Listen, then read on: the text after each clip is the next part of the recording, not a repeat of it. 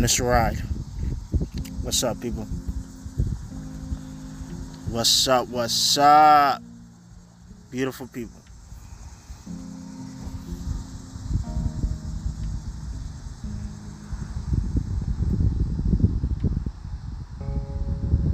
Everything feels so alive. Everything looks so alive, actually. Everything looks so at peace.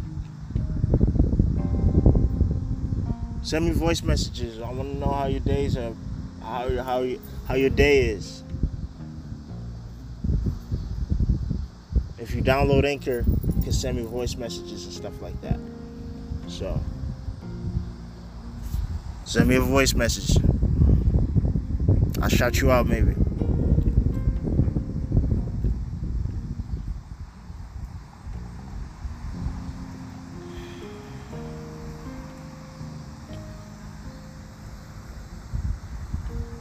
The synopsis of this story right here.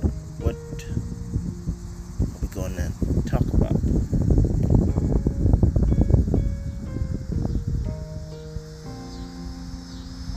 Let's talk about DMT experiences. I want to, or near-death experiences. Yeah, let's talk about near-death experiences. In a couple of episodes back, I talked about this woman named Mona Peace Walker, and she had a near-death experience when she was younger. When she was about maybe 9, 8, 10, I don't know. I'll be interviewing her in later podcasts, but these near-death experiences, I've watched a lot of them, and they talk about how they're very similar.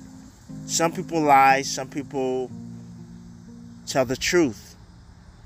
And you can find the truth when you see the similarities in the stories. You know that some people just can't be lying. They say you go into a tunnel of light, and then, I don't know, you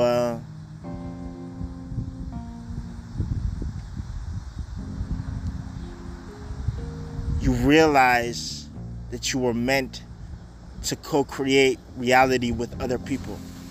Co-create this reality. What I'm trying to say is, you remember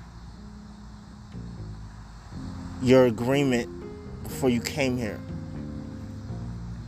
You remember what you were supposed to do.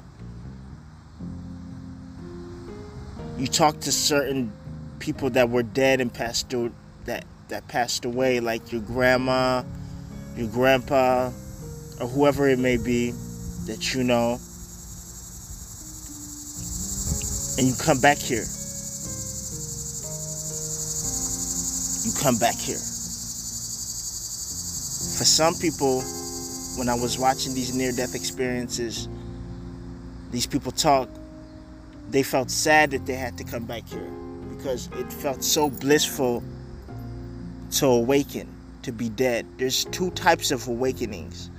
One is when you awaken through death, and then one is when you die to the self right here on this earth. When you become dead, but not in the physical sense.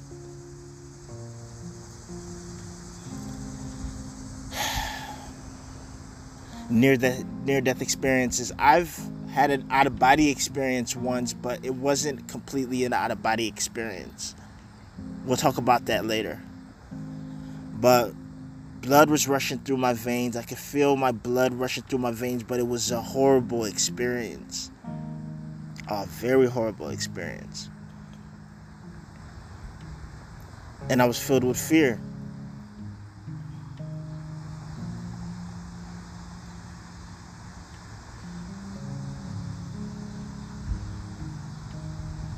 Yeah. But these near-death experiences that these people talk about, these near-death experiences that these people talk about, can't be too far from the truth. The radical experience is when you can have one.